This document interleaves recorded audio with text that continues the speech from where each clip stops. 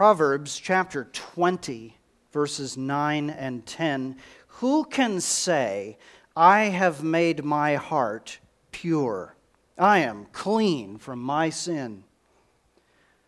Unequal weights and unequal measures are both alike an abomination to the Lord. It is Independence Day weekend, and that means it is not just a moment for us to eat good barbecue and set off fireworks and all of the stuff that we usually do to celebrate what many call our nation's birthday, the signing of the Declaration of Independence. This is a moment for us to think very carefully about the spiritual condition of our country, what that condition actually is, and why our spiritual condition is what it is. I don't need to tell you that it is poor, desperately so. And we want to explore today one of the main sources of that poverty of spirit and the lack of the power of God, not just in our nation at large, but especially in our churches. In 2005, two sociologists did a large study of the spiritual life of American teenagers. Their names were Christian Smith and Melinda Denton. And in 2005, they published this study surveying, what are the results of youth groups in churches? What are the results of teaching kids about Christianity? What are the results of all of the other spiritual influences that young people have in America today? What does this look like? What are their spiritual lives? And they came to the conclusion that their spiritual lives are governed by this idea that they describe in 3 words: moralistic, therapeutic, deism. Now, I can tell by the looks on your faces. What is that? This is an idea about God. Deism is one of America's oldest spiritual and religious ideas. It's an idea that presents God as remote. He's the creator.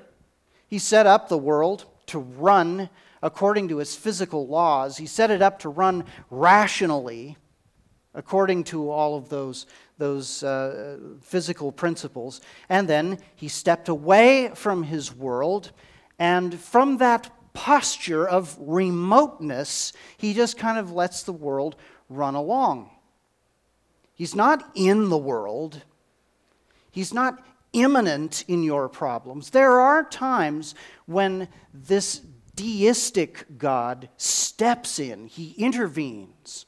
You can call on him when you're in trouble, but most of the time, he's just letting the world run along the way he designed it to work. That's the deism part of this. The first 2 words here tell you what kind of deism this is that American teenagers believe. The first word is moralistic. They believe in being good people.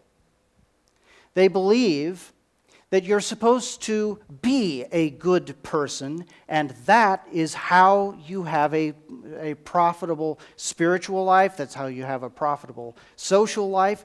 You just do good things. Be kind. Be loving to the people around you. And in doing all of those good things, you are keeping your relationship with this remote God out there. You're keeping that relationship fine.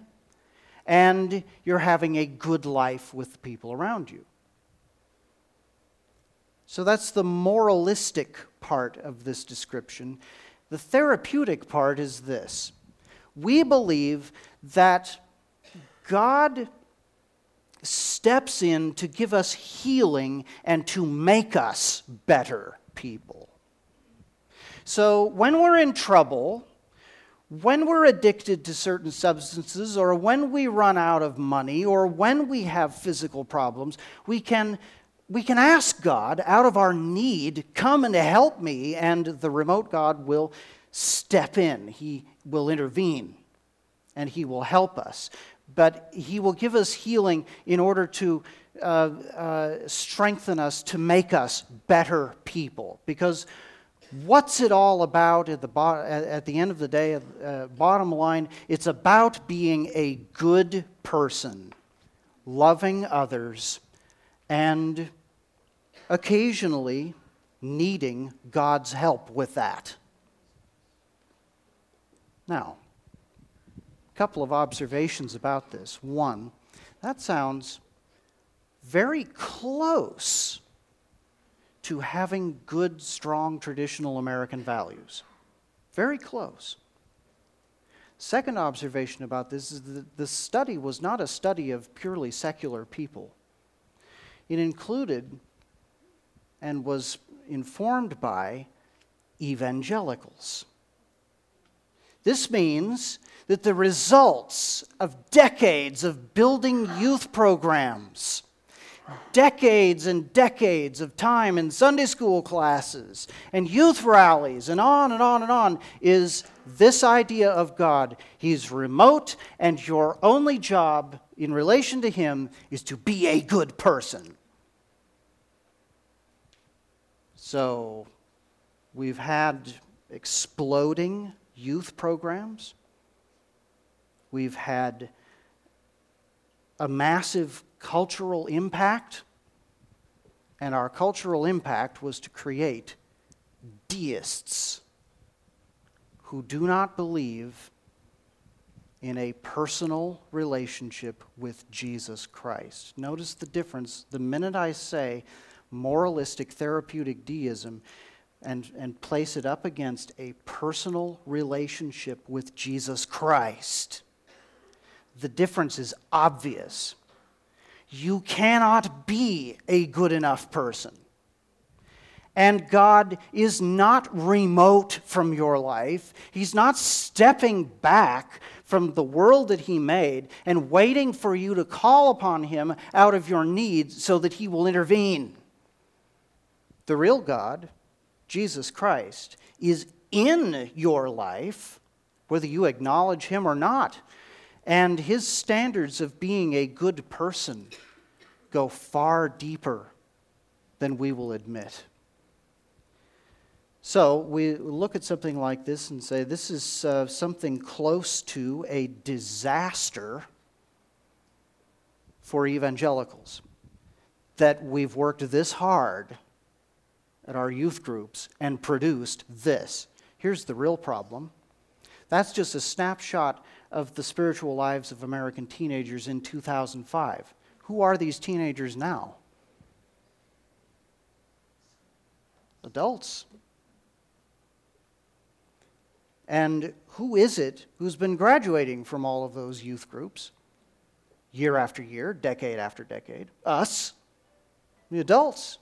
The real problem in our society right now and in churches is that evangelicals, the adult evangelicals who sit in church, do not understand what the gospel is.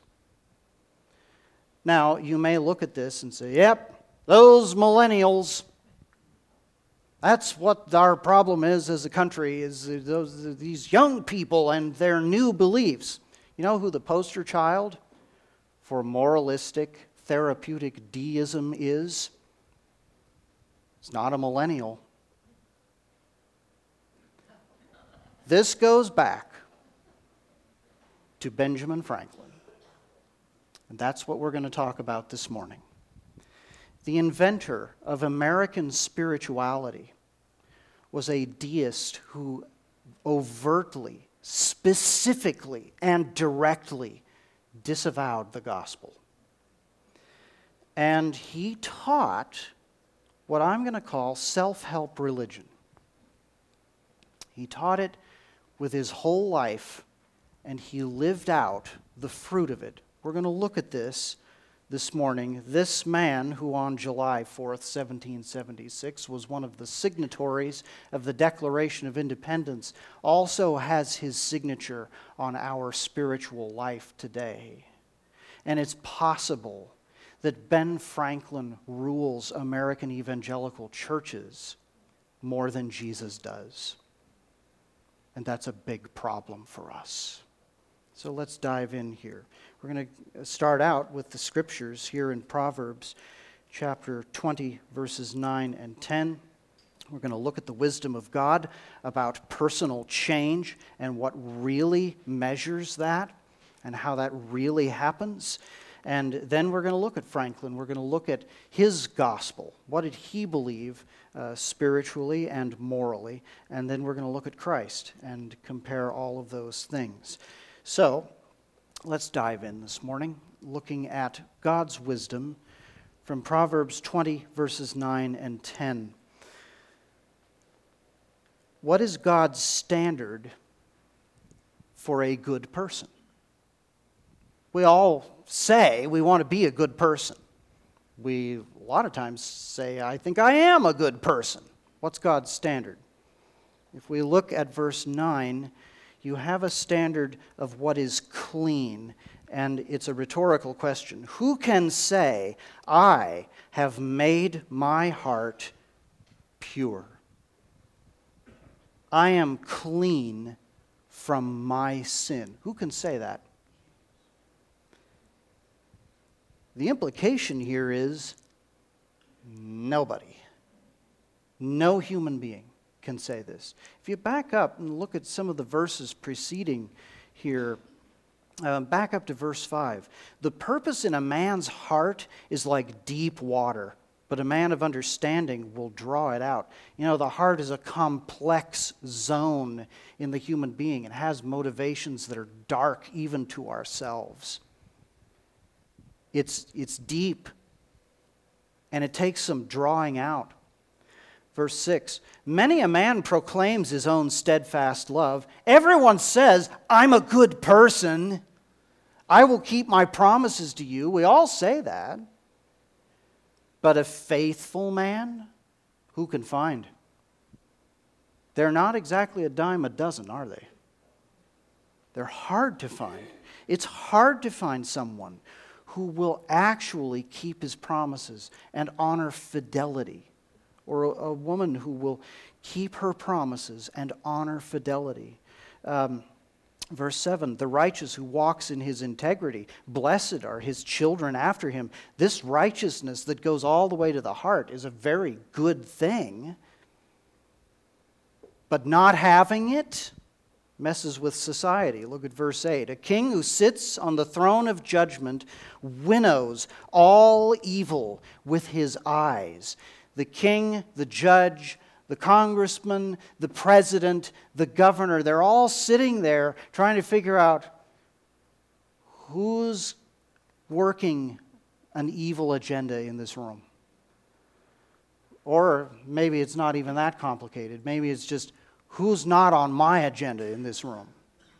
Maybe that's all it is. But they're winnowing the room, separating out the good from the bad. Why? Because no one really knows what's in each other's hearts. That's the whole problem. That brings us to verse 9. Who can say, I have made my heart pure, I am clean from my sin? What's the concept of clean here? It comes from the law of Moses. In the law of Moses, anything that pollutes you, from physical disease to moral wrong to false worship, so whether it's physical, moral, and ethical, or spiritual, anything that pollutes you makes you unclean. And so the concept of the law of Moses is that in order to enter into the presence of the Lord, who is holy, and what does that word holy mean? Absolutely pure, utterly clean, unmixed with anything that is corrupted at all. What does it take to enter into the presence of a holy God and be clean? Blood. in order to enter into God's presence, there has to be a sacrifice. The sacrifice, there were many sacrifices in the law, but there was one that was performed annually where the blood was literally sprinkled on every part of the old tabernacle. It was sprinkled inside the Holy of Holies, and it purified that physical space from the sins of Israel. They had to make a sacrifice on the Day of Atonement for the altar itself. Blood everywhere. Because sin and corruption is just so woven into who we are. So Solomon says here in Proverbs, who can say, I have made my heart pure, I am clean from my sin? Solomon's concept of that is going to come from the law of Moses, and he's going to have a ready answer for that question. It is strictly the one who has the sacrifice. That's it. That's the only person who can come before God and claim to be clean. The specific question that he asks is, who can say, I have made my heart pure? I did it. I became the good person that I always had the potential to be. I got right with my life. I got right with everyone around me, and I pleased God by dint of my own effort. Solomon is asking, who can say that? Because when you're really saying, I pleased God, you're saying, my heart was right deep inside the purposes and motivations of who I am, and working out from there right thoughts, right plans, right ambitions, and then right actions and right words. They all flowed out of the heart being right. And Solomon is saying, who can say, I made my heart right? I'm clean. And the answer is nobody. Only a sacrifice can make you clean. What is this idea of a blood sacrifice in the Old Testament and the sacrifice of Jesus Christ in the New Testament? What is this idea? It is once you have broken the commands of God, once you have rebelled against Him, once you have committed sin, that sin is permanent. It is there. It cannot be taken away except by one thing: justice. We want God to declare us good people without justice. We want God to say, yeah, you're a good person. You have good motivations. I see the real you down there underneath all of the lies that you tell and all of the things that you steal. I see the real you. The real you is good. Thumbs up to that. Now, if you would just do better, that would be great. And that's the version of God that we want. We want a God who just kind of snips off the past without any justice at all. That means, not to put too fine a point on it, that everything destructive we have done that has cost the people around us, we want God to say, free pass. Now, how do we like that God who gives no justice when the destruction hits us from somebody else? You wronged me. You cost me.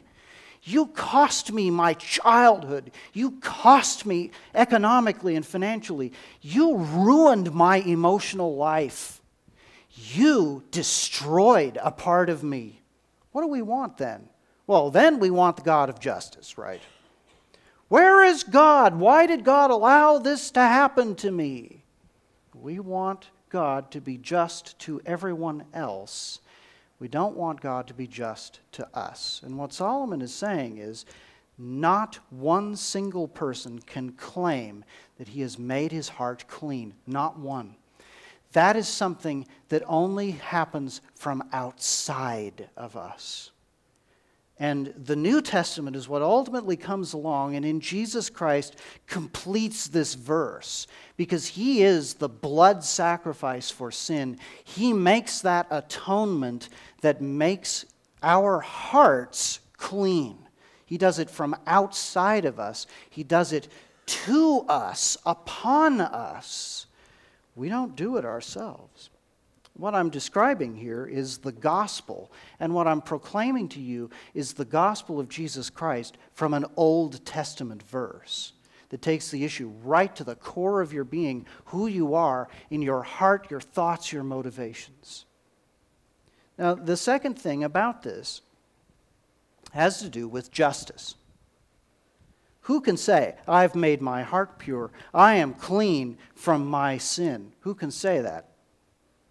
Well, anybody can say it if the standards are squishy enough. If the standards are flexible and pragmatic and easily bent, then yeah, you can say, oh, I'm a good person. I want good things for everyone around. I love people. I'm a person motivated by kindness. If the standards are squishy enough, you can probably get by with that. But Solomon follows up verse 9 with a statement from the marketplace.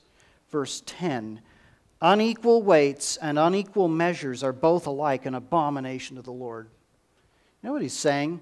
When you lay that proverb alongside this rhetorical question, who can say, I have made my heart pure?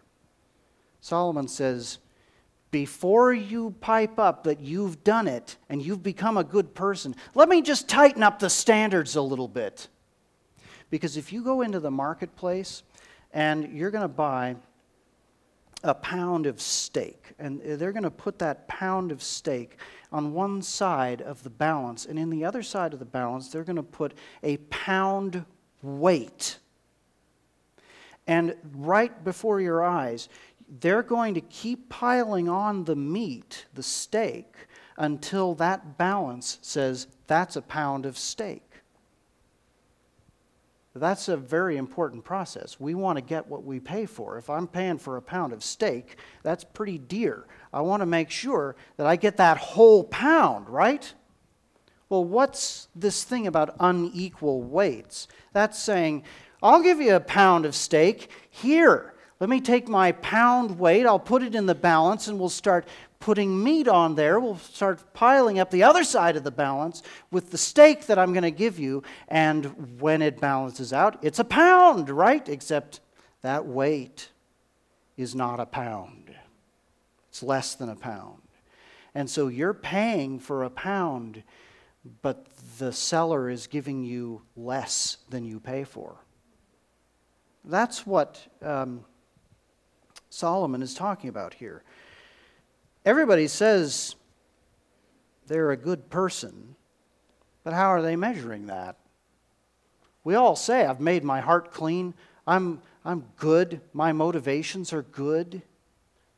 But what's the standard of measurement? What's the weight in the balance that is behind that? Solomon follows this up by saying, if that weight is not just, it's an abomination to the Lord. Because what you're saying is, by PR, by good marketing, I'm a good, virtuous person. I do good things. I'm kind to everybody. I love everybody. And you use a standard that seems to verify what you're saying. But in reality, God's looking at it and saying, that pound weight ain't a pound. It's less. And you're shorting everyone around you. This is the kind of reasoning that is in Proverbs all throughout, and it comes out explicitly right here in verses 9 and 10. Who can say that I have made my heart pure? Go to the weights and make sure the weights are right. Because if they're right, no one comes out in the balance good. All have sinned and fall short of the glory of God. Not mistakes, failures of sin, wickedness, and evil. That's what Paul was saying in that verse, and that's what Solomon is saying here in Proverbs 20. One more characteristic of this. The idea that you can declare yourself a good person, loving and kind and well-motivated, with unequal weights, where your pound weight is really just 3/4 of a pound or a half a pound. It just looks like a pound. The idea that you can do that is a shallow version of righteousness. It's really saying, I can market my way to virtue.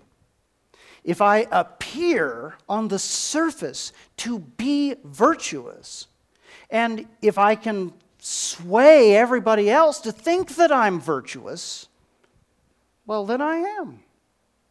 And I've made my heart pure, and I am clean before God. It's virtue by PR. That shallow version of virtue will not stand the scrutiny of the Scriptures. God's standard of righteousness is deep. It goes all the way to the heart. And the measures he uses are strictly right measures. Now, having said all of that, let's just take this standard of righteousness here in Proverbs 20 and compare it, to Facebook. Positivity memes. Putting all of these things out there, the reasons to be positive, and saying affirming things to people. I'm not saying you should be flaming on Facebook. I'm not saying that you should be discouraging or insulting to people. In fact, you should not be that. But there's this idea out there that somehow we can generate righteousness by putting a meme up there that tells us to be positive today. Be a good person today. Be kind today. Or my personal favorite, take time to be a dad today. I love that. You are a dad, whether you take the time or not. You cannot take time to be a dad today. It's bigger than that. You see, the shallowness here is if we just keep saying positive things, then we'll become good people. Where did we get this idea? This goes back to Ben Franklin.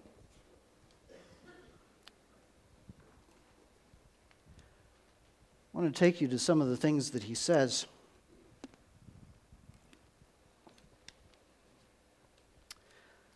He is famous for his proverbs. In fact, his proverbs are so convincing that people mistake them for Bible verses. And I had somebody tell me a couple of weeks ago that they were in a Bible study, and somebody is sitting there with his Bible made the statement, God helps those who help themselves. It's right here in the Bible. And she pointed out to this guy, actually, Ben Franklin said that. That's not a Bible verse. This guy got furious and never came back because she was being unfaithful to the Scriptures and was insulting him, all of this kind of stuff. People seize on Franklin's proverbs because they are very pithy and very often they rhyme. And some of them are funny. And there's a lot of truth in these things. So let's look at some of the things that he says. He says some things, for example, about work. What is it to be a good person? Well, your job is to work hard and well. You are to labor and constantly express your work ethic and work smart, be inventive, and all of these kinds of things. Here's some of the things that Franklin says about this. A good example is the best sermon. None preaches better than the ant, and she says nothing. As we saw last week, the ant is a hard worker. He admires that. So don't say anything. Just be like that. Follow that example. No gains without pains. You know that he came up with that? So that's very true. Hard work often includes pain, usually includes pain, and you're not going to gain anything without hard work. The sleeping fox catches no poultry. I like this one. The used key is always bright. If you're out and busy, and you're going to work, and you're opening the shop, and your key is in use, that means you're doing stuff, and your key is always going to be bright because you're always going to be busy. So these are some of the things that he says about work. And his point is that a good person has a strong work ethic. Do we believe this? Of course we do. We believe that good people pull their weight. And if you don't have a good work ethic, this is one of the main strikes against you, that you're not doing so well. You're not a good person. You're not carrying your load. You're not contributing here. You're also out of a job. You're fired. This is part of the way we think about these kinds of things. So, Franklin on work. Now, we've talked about work from the book of Proverbs. We've talked about all of these principles of the Scriptures, that working hard is a very important thing and it's an important value. But where does that wisdom from God take us? Took us back to the heart. What is your heart toward God? That's the engine that keeps you working. So, wealth, honor, the good opinion of other people, these are not the reasons to work. Glorifying God, fearing God, caring for the people around you, these are the reasons to work. Those are heart issues. Who has kept his heart pure? Who has said, I have made my heart pure, I am clean from sin? Solomon says, nobody. Franklin says, well, the hard worker. The hard worker has cleaned himself up and done right. Here's another thing that Franklin talked about a great deal. Frugality. Some of his proverbs. Eat to live and not live to eat. If you want to be frugal, you've got to keep a lid on your desires. You got to pinch your pennies. You have to exercise delayed gratification. You can't just go out and buy whatever you want. And you can't hand yourself over to your appetites. Well, that's good thinking. That's a good moral standard to adopt. That to be frugal is to enable you to meet your needs, meet the people's needs around you. And that's a good thing. But notice something else he says about frugality. Franklin said industry, that's work, and frugality are the means of procuring wealth. Now, if we stop there, I would probably agree with him, because hard work and delayed gratifications are the ways to procure wealth. That's how it's done. But notice what else he adds. Industry and frugality are the means of procuring wealth and thereby securing virtue. You become a good person through your work ethic and your frugality. That's what he said. And that's what he believed. He lived his life that way. Franklin was a very hard worker. It's not like he was being a hypocrite about saying it's a good and important thing to work hard. I admire Franklin for a lot of things. He was a printer. He was an inventor. He was a reader, writer, and a scholar. He worked hard at all kinds of aspects of his life. And I've recently been reading a biography of him, and I admire him. He also had guts. Franklin was a charmer. I've known a lot of charmers, almost all of them cowards. The difference that Franklin had, he had guts. He was bold. And so through all of his charm, he was not running from conflict. He was managing it, and he was not ducking his responsibilities. So these are good principles. These are good moral values. If you want to be seen as a good person, then you would do these things.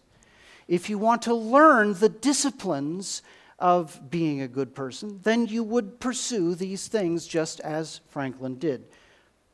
Here's another one. Community. Franklin was deeply civic-minded.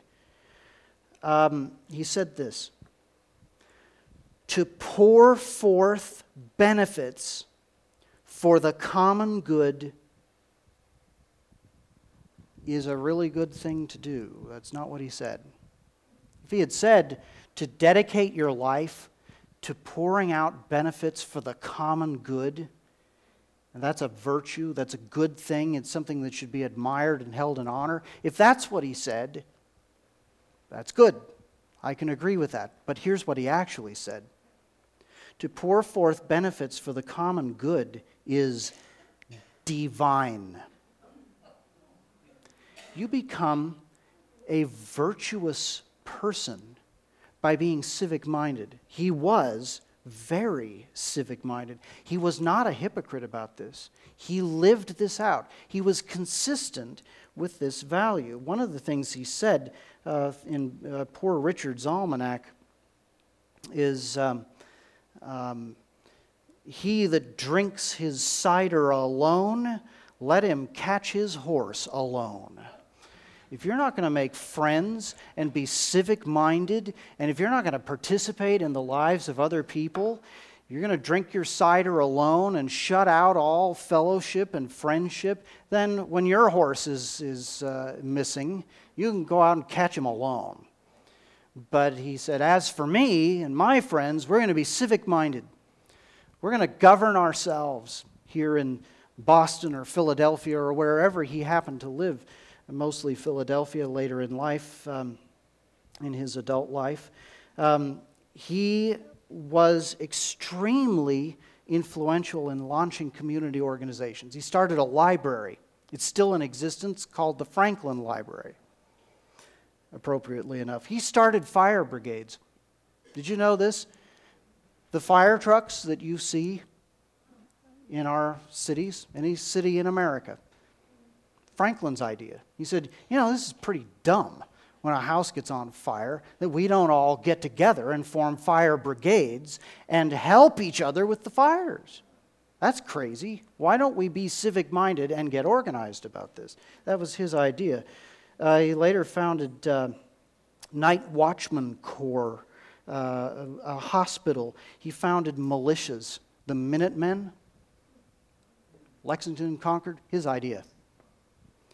Let's defend our towns. Let's do it ourselves. He said, what the good men may do separately is small compared with what they may do collectively. If you get people together, you can do more. So I like all of this stuff. And he was consistent in this. He held to this standard. So that's all right. So here's Franklin. He's got a couple more things to say. He's big on love. Doesn't like that God who is a judge, heavy-handed doctrine, grim sermons, and angry preachers. Doesn't like any of that. In fact, he's kind of slyly all the time throughout his life attacking the clergy and attacking preachers and their concept of the gospel. Except for Whitefield. He liked Whitefield. But his main thing about Whitefield was how could he talk to 10,000 people? That was his main interest in Whitefield. Not the gospel that Whitefield was giving, but how big was his audience and how far could his voice carry. He was A believer in a kind of God who was loving, kind, generous, benevolent. And this God was not much in the way of judging. And he really said he only had two religious beliefs. He said one of them was the existence of the deity. Notice how he expresses that. Is that a close-by God who walks with you? No. That's the existence of a being out there called God. And he believed that the most acceptable service of God was doing good to man. Want to please God? Just do good things to the people around you. Be a good person. God is love. Have you heard this before? This didn't start with millennials, friends. This did not start with hippies. This did not start with beatniks. This did not start with socialists.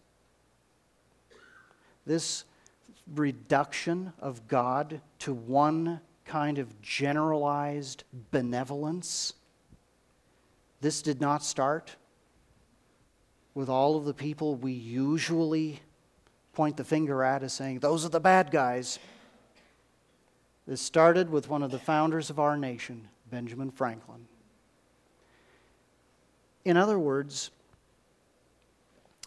moralistic, therapeutic deism is the American religion. We believe in self-help. That's what we practice. That's what we pray about. And we pray to the God of self-help. And Benjamin Franklin is one of those who taught us how to worship that idol. Finally, the weights are unequal. What do you mean, Pastor? I thought you said Franklin was consistent in all of the things that he did. I thought you said he was a hard worker and he was frugal. And I thought you said that he was civic-minded and that he was a kind, loving person. Well, yes, as far as those things go. But there's something about Franklin that we need to understand. One time he made a resolution as a young man that he was going to be a vegetarian, and then they started cleaning fish in front of him. And the longer they were cleaning those fish, the hungrier he got for meat, and he decided, what's vegetarianism? I'm just going to eat the fish. And he did. And he commented about this. So convenient a thing it is. So convenient a thing it is to be a reasonable creature, since it enables one to find or make a reason for everything one has a mind to do. He's a pragmatist. If he makes a moral resolution and then doesn't want to keep the resolution, he's reasonable, he's pragmatic, he'll find a reason to change the resolution. He'll eat the fish if he's hungry. That's Franklin, and it means that the weights for him were not equal. You say, where was he inconsistent? Look at his family. Something very striking and sad. That all the time he was in London and Paris, which was many, many years of his life, he neglected his illegitimate son and his legitimate daughter. All the time he was in London and Paris, working for American prosperity and later independence. All that time he set up surrogate families. So he would live with a woman in London named Mrs. Stevenson, and she became, in everything but physical reality, his wife. That was his London wife. And then he would set up flirtations with all of these surrogate daughter figures. I mean, it gets really weird He starts writing long letters to these daughter stand-ins. And so then he does the same thing in Paris. Whole households that are surrogate family members. And it's kind of like he's so shallow that he's basically saying, well, I'm in London now. The wife's back in Philadelphia. The daughter's back in Philadelphia. What am I supposed to do? The biographer that I'm reading makes a very good point, a very important point. If you read the letters of John Adams to his wife Abigail when he was in Paris and London, you're seeing teamwork, you're seeing oneness, love, warmth between this man and his wife. You read the letters from Franklin to his wife, Deborah, cold, critical, remote. He was as remote as God. And so Franklin does that. He had all of these surrogate daughters that he was flirting with and cultivated a fatherly kind of instructive relationship with them after he got over being infatuated with them. The biographer points out, as many people do, he had a real daughter.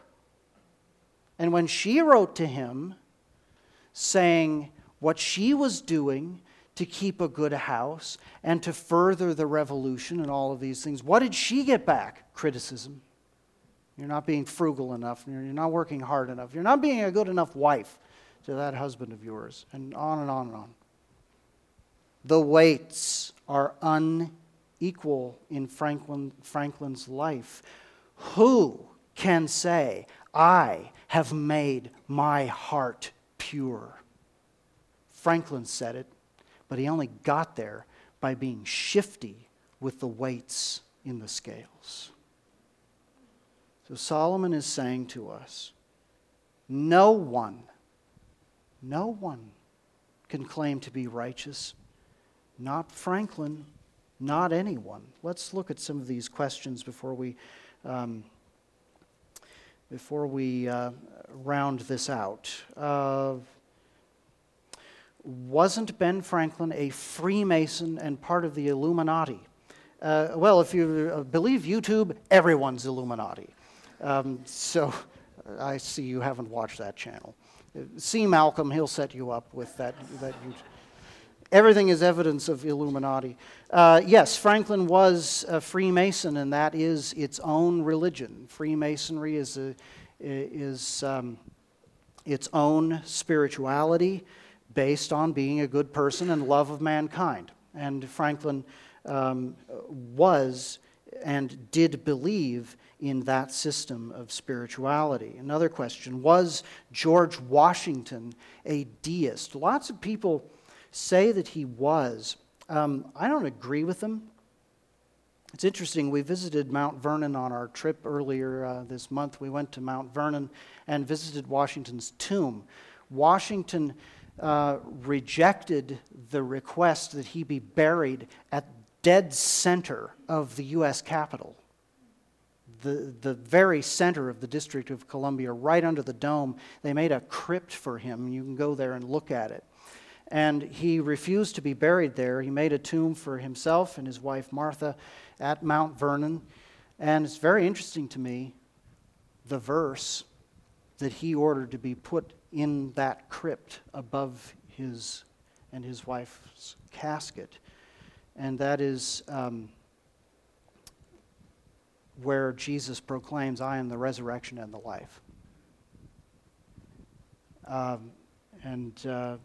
So people are divided, scholars divided about whether George Washington was a deist. I don't think he was. I think he was very conscious about what he put around him and the messages he sent with things like that. And I believe that's him declaring his faith in Christ there. Another question here. The need to work hard to eat goes back to Genesis 3. God said that by the sweat of your brow shall you eat. having to work hard is the curse doesn't make you a good person. Well, sort of. Hard work was built into the garden before the fall. It's just you got something from it before the fall. After the fall, your hard work doesn't add up to a hill of beans. You just got to go back the next morning and pull weeds again. So that's the curse in Genesis chapter 3. And it does not make you a good person that you pull the weeds.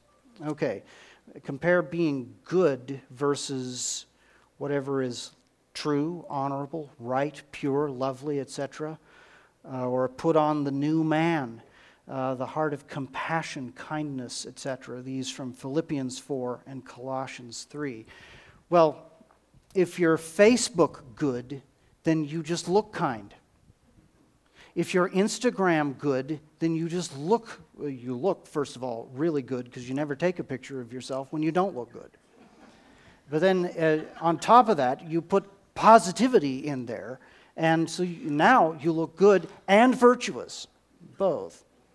And so what that is satisfying a very shallow standard of righteousness that we've been talking about. Righteousness, virtue by PR. What Philippians 4 and Colossians 3 are talking about is the new person. From the heart outward, all the motivations change, and the justice of God pays for your sins. And you are therefore clean. That's a totally different standard of righteousness. Let's move on here. There's one more. What did Ben Franklin say or do about Jesus? For that matter, what about the indwelling of the Holy Spirit? He had absolutely nothing to say that I know of about the indwelling of the Holy Spirit, had no use for it. That was way too Puritan, too Calvinistic for him. The preachers all talked about that, but they talk too much, the preachers. So what did he have to say about Jesus? Jesus was a good teacher. He was a good person. He would say the same thing that Thomas Jefferson would say about Jesus. You know, Jefferson had his own Bible. You know what he did with it? He cut out all of the miracle stories.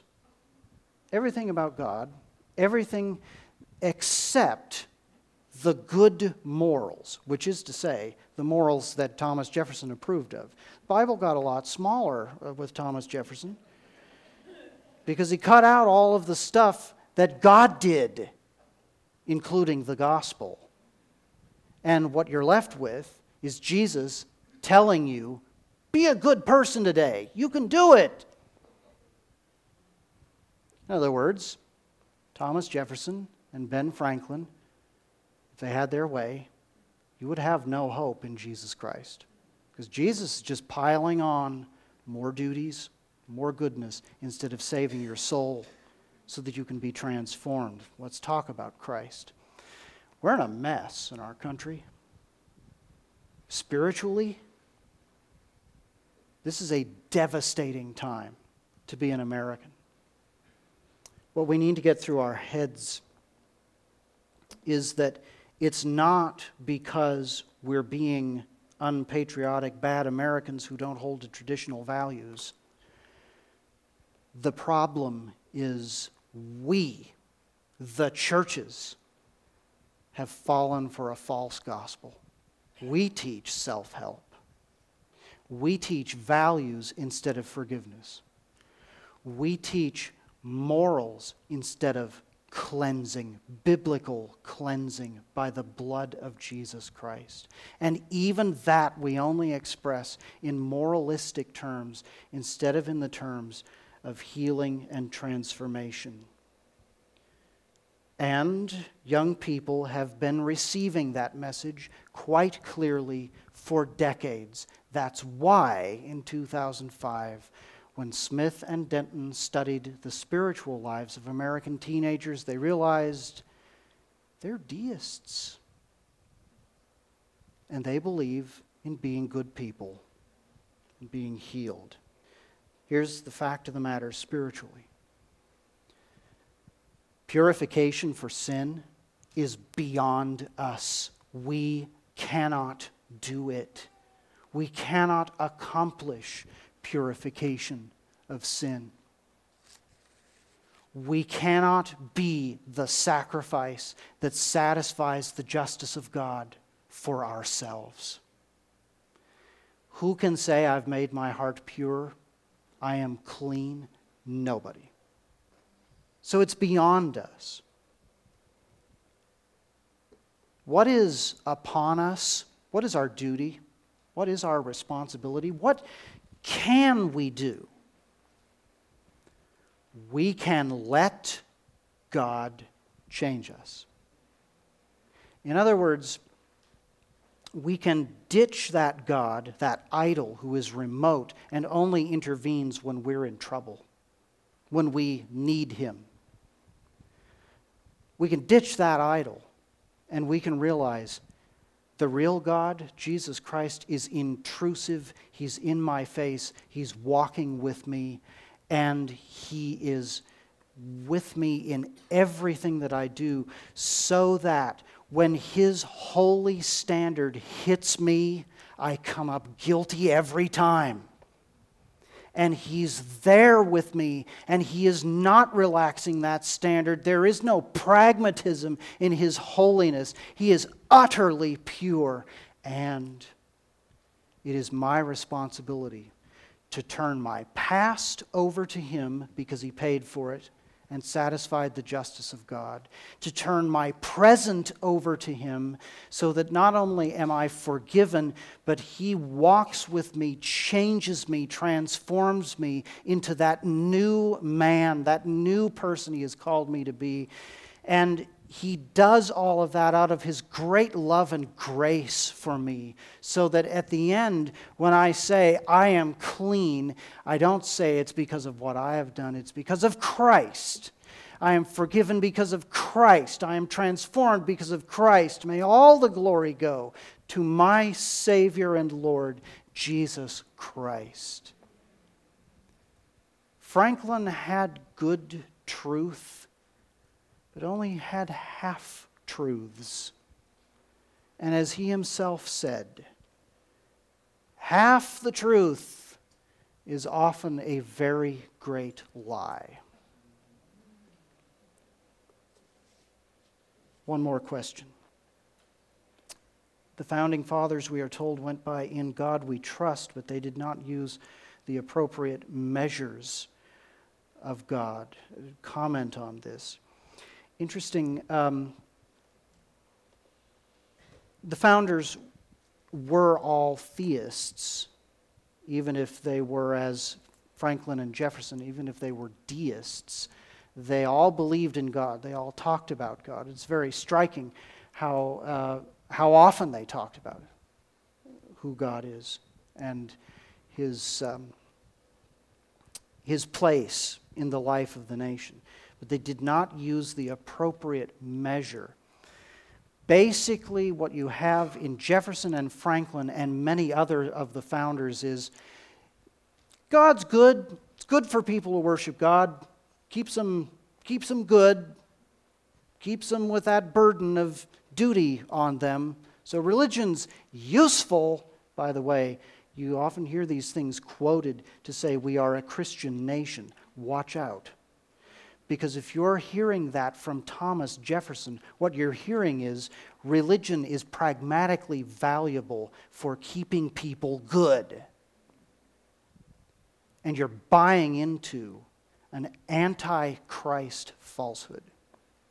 Because the standard of goodness is not Jefferson's. It's not Jefferson and Franklin saying, yeah, God's got some points here, and he's got good things to say over here, and there are good religious things to gain from this, but we'll be the judges of that, we rationalists, who are schooled and hardworking and frugal and civic-minded. We'll judge what the good stuff is. Don't buy into it. There were, among the founders, as there are today, very few actual Christians. How good God is and how gracious he is, when the founding was so riddled with this kind of idolatry, how he has blessed this nation. What would happen today if we started to say, no more idols, no more idolatrous worship of our founding and our country. Let's worship Jesus again. What would happen in our churches, in our country, in our state? I think we would be astonished at it. Will you pray with me? Lord Jesus, we want to see you move among us. And we know that can't happen except by your truth. And so we ask you to give us eyes to see, help us to discern what your gospel is and what it is not. And as we do this, we will give you all the glory because you are the one who paid for our sins and who brought us to the foot of your cross and who gives us new life in your resurrection. We will hold to that. We will preach that. That is the equal weight, the right standard.